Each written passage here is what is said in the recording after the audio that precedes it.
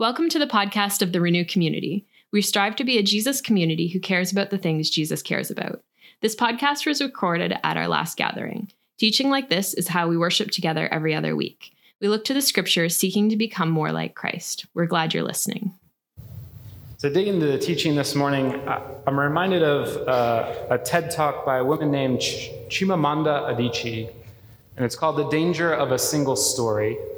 And in it, she talks about how we often receive one narrative or one perspective on something, and that shapes how we view people. And her story is somebody who's from Africa coming to America to study, and her roommate has all these assumptions about her just based off of the fact that she's from Africa, like she's never used a stove before, or that she must be impoverished because she comes from Africa. And she does a fantastic job of just blowing up that idea of a single narrative, of a single story. And I'm just grateful for that, because I think that's one of the big reasons why we have 4 Gospels in the Bible. Because God doesn't want us to just have one perspective of Jesus, because no perspective can tell the whole story. So we have 4 different Gospels, and 3 of them, Matthew, Mark, and Luke, are often called the synoptic Gospels, a word that means seeing together. And you'll notice if you read those that there are a lot of similarities, and yet within that, they highlight different ideas and aspects of Jesus and his ministry. They come at it from a different perspective with a different voice and a different style, and they're also writing to different audiences, which shapes what stories they choose to tell and how they tell them. And then you may come to the book of John, and you're like, whoa, this gospel's like totally different than the other 3. And that's because John is coming from a much different perspective as well. And he wants us to see something new about Jesus. He wants us to dig deeper. And so I love some of the comments that people make about John. John is simple and profound. Many consider it the simple gospel and say, this is great for people who don't know Jesus to read the Gospel of John and they'll come to faith because it's so simple, it's straightforward. And then other people are like, no, the Gospel of John is the most profound gospel there is. This gospel was written for people who have been in the faith for a long time and need to go deeper and grow even more. One scholar says Matthew is writing in correspondence to the court of Gentiles, if we use the image of the temple, the court of the Gentiles. And he says the Gospel of John takes us into the Holy of Holies, because John is concerned with showing us Jesus' heart, who Jesus is. Matthew, Mark, and Luke, and John give us the history of Jesus, but as Dr. Brian Simmons writes, John unveils the mystery of Jesus. So we have the history of Jesus and the mystery of Jesus. Another church father writes, John excels in the depths of divine mysteries. And you notice right from the beginning, if you just compare the beginning of the Gospels, Mark, you'll notice, isn't really concerned about the birth of Jesus. Jesus just kind of shows up on the scene and is out there doing stuff. Matthew and Luke are really concerned about that birth narrative. Where does Jesus come from? What's his history? What's his lineage? How did he come into being as a human being? But you'll notice with John says, no, this story starts much, much further back. Jesus was here before the beginning. He was with God and was God. So John is deeply concerned to show both the full humanity and the full divinity of Jesus, that Jesus is fully God and fully human, and that all of life came into being through Jesus. And then we have the incarnation, where he enters into the created world to reclaim and to renew, to bring fullness of life.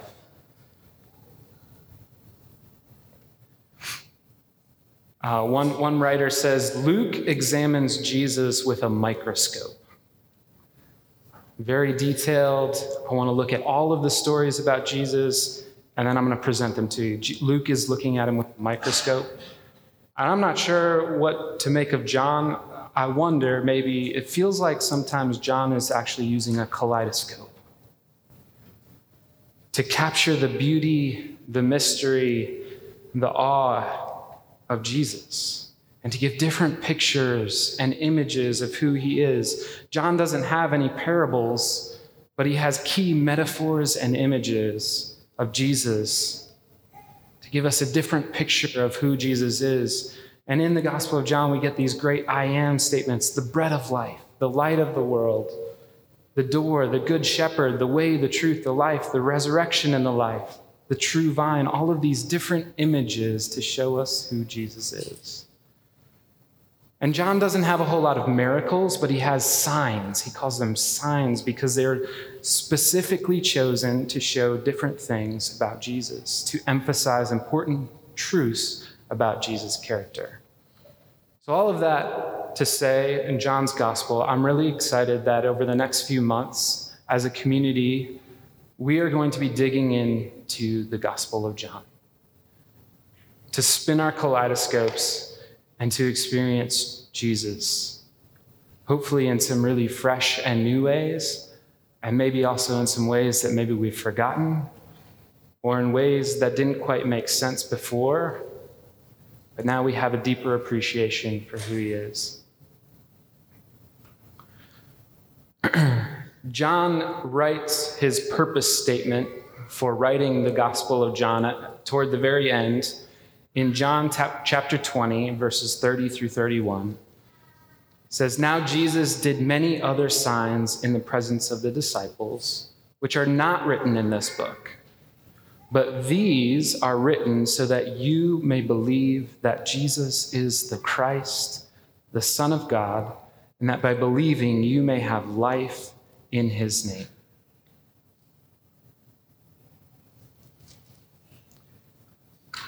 John's whole purpose is to show us who Jesus is, that we might believe that he is the Christ, the Son of God, so that we can have life in his name.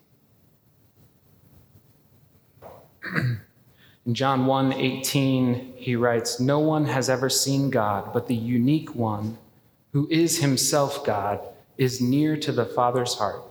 He has revealed God to us." Jesus makes God known to us. And this word revealed is actually a Greek word for like exegesis, which is what pastors and other folks are trained to do when we read the Bible, exegesis. But actually a word that means to lead.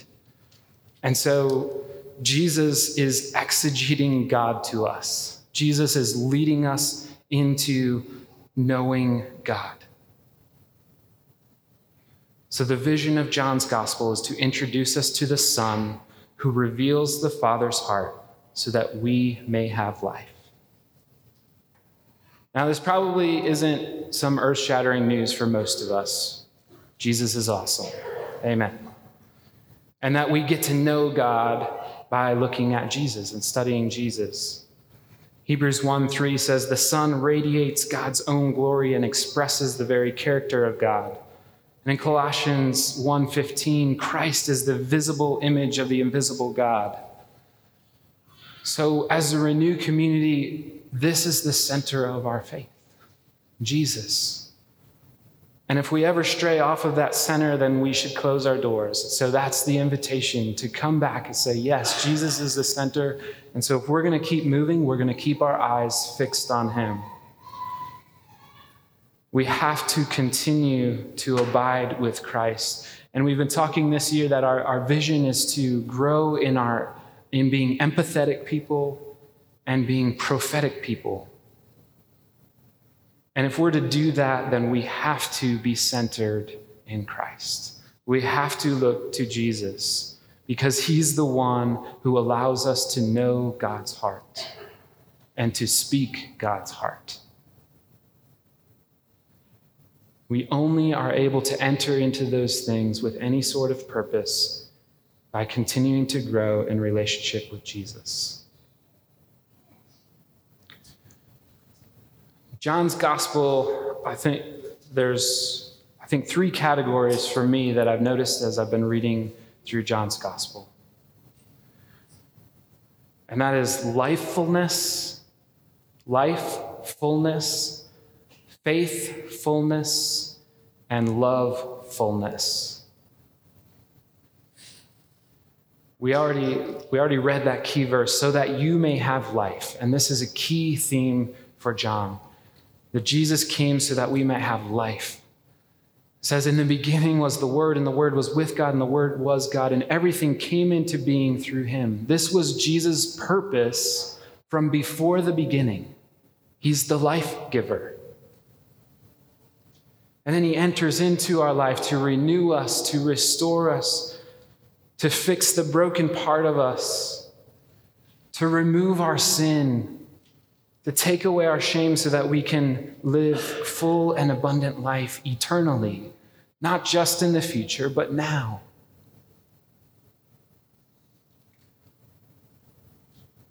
So it is a gospel of lifefulness. It is also a gospel of faithfulness. When you read the Gospel of John, you'll see the word believe over and over and over again. Believe, so that you may believe that Jesus is the Christ, and that by believing you may have life in his name. Now, in English, we don't have a verb for faith, okay? We don't have a verb for faith. In the Bible, when John talks about believing, that word is the word for faith. It's just a verb. So rather than believing, you could say, so that you might faith that Jesus is the Christ, the Son of God, and that by faithing you may have life in his name. I wish I could rewrite the English grammar books and make faith a verb. Because it's something much more than just this cognitive idea that we have. Oh yeah, I believe Jesus is God, or I believe Jesus came and taught a lot of cool things. But it's a faith. It's something much deeper. It's trust. It's allegiance. It's devotion. And this word believe, pistis in the Greek, is used over 100 times in John. So it's pretty important to John. So it is a gospel of faithfulness. And sometimes, I'll be honest, I'm tempted to believe things in my head, but not really act out of them in faith. And so that's the stretch for me, is to act in faith and not just out of the things that I believe. But I also, this past week, have recognized the flip side of this, that sometimes we're tempted to doubt things in our head. But if faith also means allegiance, we can also say, I'm not sure if I believe that this is true, but I'm going to choose to walk in faith, and I'm just going to continue to align myself with Jesus and do the things that he said to do, and we'll see what happens. So I think there's a beautiful aspect of that this faith is much deeper than belief. It calls us and challenges us in both ways. And John's gospel is also a gospel of lovefulness. John 3:16, I don't know if any of you have ever heard that before. For God so loved the world that he gave his only Son. Whoever might faith in him shall not perish, but have everlasting life. For God so loved the world. And in the Gospel of John, we're invited in to see, what does love look like? And Jesus speaks to his disciples, I have loved you even as the Father has loved me. Abide in my love. Or as another translation puts it, I love each of you with the same love that the Father loves me. You must continually let my love nourish your hearts. And if you've ever read the Gospel of John, you know that he likes to refer to himself as the disciple whom Jesus loved. And I don't think he's trying to brag. I don't think he's trying to say, Jesus likes me, you, sorry. I think he's actually inviting us into that. I think John wants us to see ourselves as the disciples whom Jesus loves. That as we discover who Jesus says I am, that impacts who I am. That I am the disciple whom Jesus loves.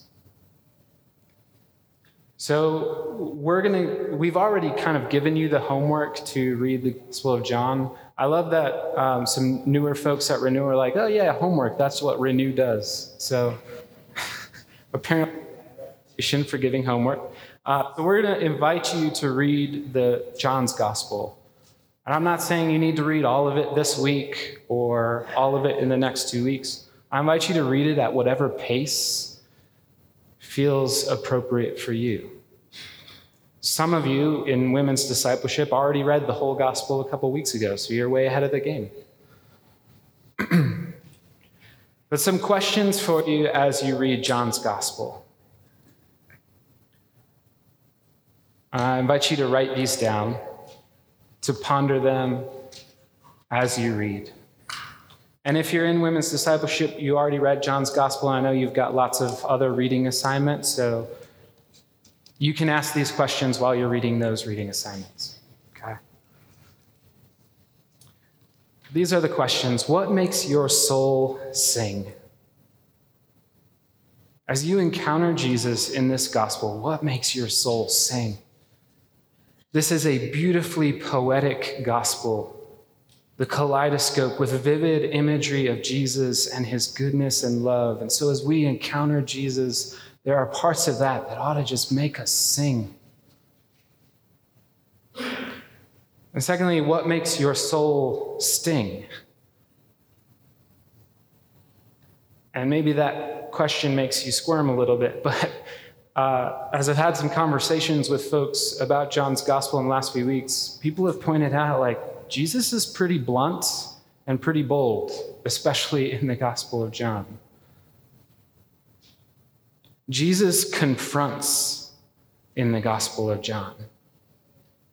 And I invite you to allow Jesus to confront you as you read. He's not coming at you to hurt you. Remember, his purpose is to bring life. His purpose is to bring the fullness of his love. But sometimes the truth stings a little bit. Because Jesus wants to transform us to experience more of God's life, we have to allow him to confront those spaces in our lives that need to change. Pain serves an important function in our lives. Physical pain, emotional pain. It throws up the warning signs. Pay attention to this. Something needs to change. And so as you encounter Jesus, he might sting you a little bit, but I promise you he's good and he wants what's best for you. So pay attention to what stings and allow Jesus to transform you. Another scholar wrote this about the pages of John's gospel. He says, the pages of the Gospel of John is blotted with penitent's tears. The pages of John's gospel is blotted with penitent's tears because when we read about Jesus in the Gospel of John, we're drawn to him and we recognize that he needs to change us. In the next few questions, what does Jesus reveal about the heart of God? That was his purpose in coming, to show us God's heart. And that's where we're moving as we enter into the prophetic space of speaking and proclaiming the heart of God in people's lives. And so with that, how do you notice Jesus being empathetic and prophetic? And lastly, what questions do you have? You can ask Doug or I, and we'll say, I don't know. But it's good to dig. What questions do you have? And we can investigate them together. And so as we continue in the next few months, here's the invitation and the challenge. Will you let Jesus meet you on his terms? Will you be open to encountering Jesus with fresh eyes, an open heart and mind? In John chapter 1, verses 35 through 39, Jesus encounters his disciples, who will be his disciples for the first time. And a couple of them are with John the Baptist, and John the Baptist says, "There's the one." And so they begin following Jesus, and Jesus looks back at them, and he says, "What do you want?" I think that's an important question for all of us to ask as we read the Gospel of John. Jesus asks them, "What do you want?" And their response is, "Master, teacher, where are you staying?" is what most translations say. But if you ever read the Gospel of John, you also know that he really likes the word abide. And this verb right here, or this word, is the word for abide. So they ask, "Where are you abiding?" And Jesus says, "Come and you will see." Come and see. So Jesus responds to us, "Come and see." And it strikes me that the disciples, when they're asked, "What do you want?" We want to know you. We want to see you. We want to know where you're staying, where you abide. And so they went with him and saw where he was abiding, and they abode with him that day. And here's my question. Where does Jesus abide?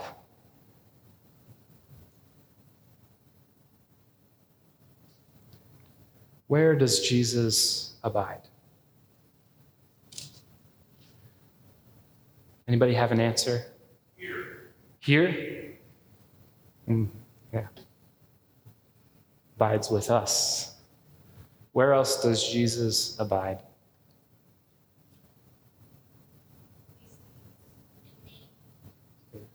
With the least of these. Yeah.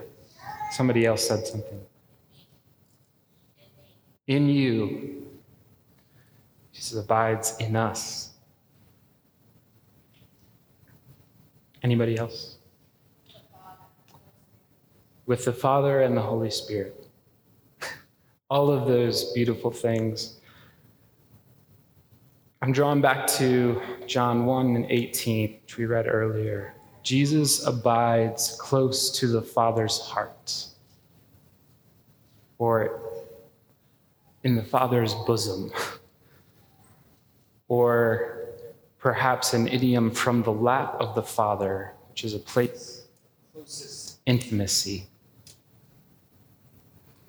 So Jesus invites us to abide with him as he abides close to the Father's heart.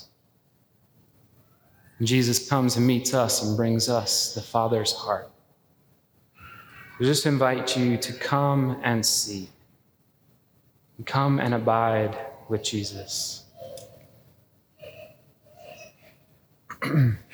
Any encounter with Jesus should lead us to change. If we're willing to let him, if we're willing to believe him, if we're willing to trust him. When we abide with Jesus, he prunes us so that we can experience the fullness of life and that we can be the bearers of life to those around us. So come and abide with Jesus so that we may have life and that we might speak life in the fullness of faith and love out of his grace and truth. We're going to close the teaching time with a reading of John 1. And so I'm going to invite Pat and Casey up to read this, all of chapter 1. And I invite you, if you want to read along in your scripture, in your Bible, go for it. Otherwise, just sit and listen and allow Jesus to meet you this morning.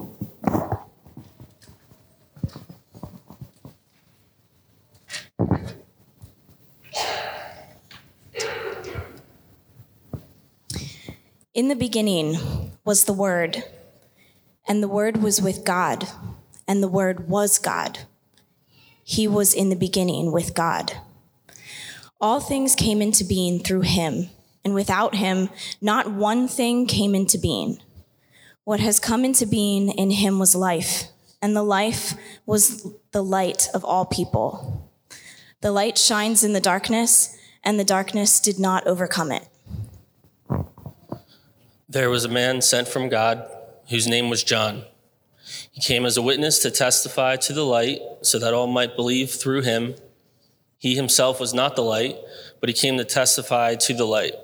The true light, which enlightens everyone, was coming into the world. He was in the world, and the world came into being through him. Yet the world did not know him.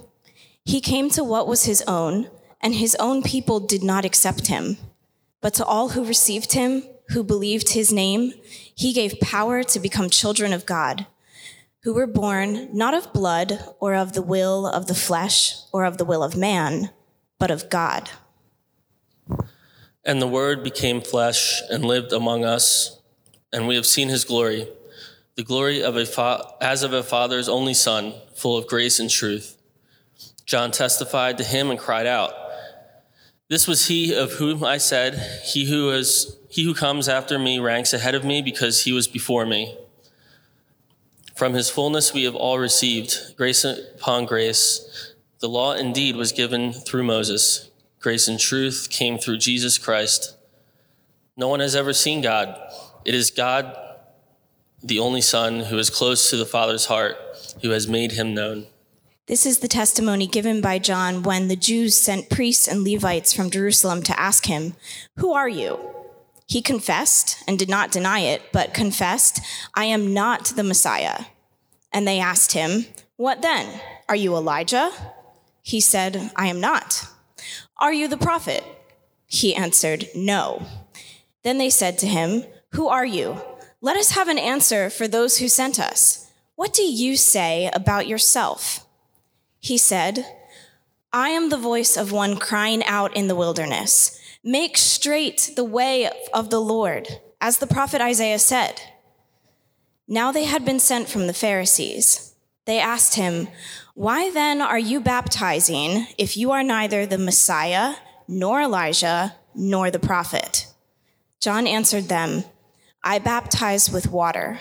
Among you stands one whom you do not know, the one who is coming after me. I am not worthy to untie the thong of his sandal." This took place in Bethany, across the Jordan, where John was baptizing. The next day he saw Jesus coming towards him and declared, "Here is the Lamb of God who takes away the sin of the world. This is he of whom I said, 'After me comes a man who ranks ahead of me because he was before me.' I myself did not know him, but I came baptizing with water for this reason, that he might be revealed to Israel." And John testified, "I saw the Spirit descending from heaven like a dove, and it remained on him. I myself did not know him, but the one who sent me to baptize with water said to him, 'He on whom you see the Spirit descend and remain is the one who baptizes with the Holy Spirit.' And I myself have seen and have testified that this is the Son of God." The next day, John again was standing with two of his disciples. And as he watched Jesus walk by, he exclaimed, "Look, here is the Lamb of God." The two disciples heard him say this, and they followed Jesus. When Jesus turned and saw them following, he said to them, "What are you looking for?" They said to him, "Rabbi," which translated means teacher, "where are you staying?" He said to them, "Come and see." They came and saw where he was staying, and they remained with him that day. It was about 4:00 in the afternoon. One of the two who heard John speak and followed him was Andrew, Simon Peter's brother. He first found his brother Simon and said to him, "We have found the Messiah," which is translated anointed. He brought Simon to Jesus, who looked at him and said, "You are Simon, son of John. You are to be called Cephas," which is translated Peter. The next day Jesus decided to go to Galilee. He found Philip and said to him, "Follow me." Now Philip was from Bethsaida, the city of Andrew and Peter. Philip found Nathanael and said to him, "We have found him whom Moses in the law and also the prophets wrote, Jesus, son of Joseph from Nazareth." Nathanael said to him, "Can anything good come out of Nazareth?" Philip said to him, "Come and see." When Jesus saw Nathanael coming toward him, he said, "He is truly an Israelite in whom there is no deceit." Nathanael asked him, "Where did you get to know me?" And Jesus answered, "I saw you under the fig tree before Philip called you." Nathanael replied, "Rabbi, you are the Son of God. You are the King of Israel." Jesus answered, "Do you believe because I told you that I saw you under the fig tree? For you will see greater things than these." And he said to him, "Very truly, I tell you, you will see heaven opened and the angels of God ascending and descending upon the Son of Man." Thank you for listening to the podcast of the Renew community. This in no way should replace the formation within a community of Jesus followers. If you are looking for a church, would like more information about Renew, or would like to give financially to this ministry, check out our website at renewcommunity.org.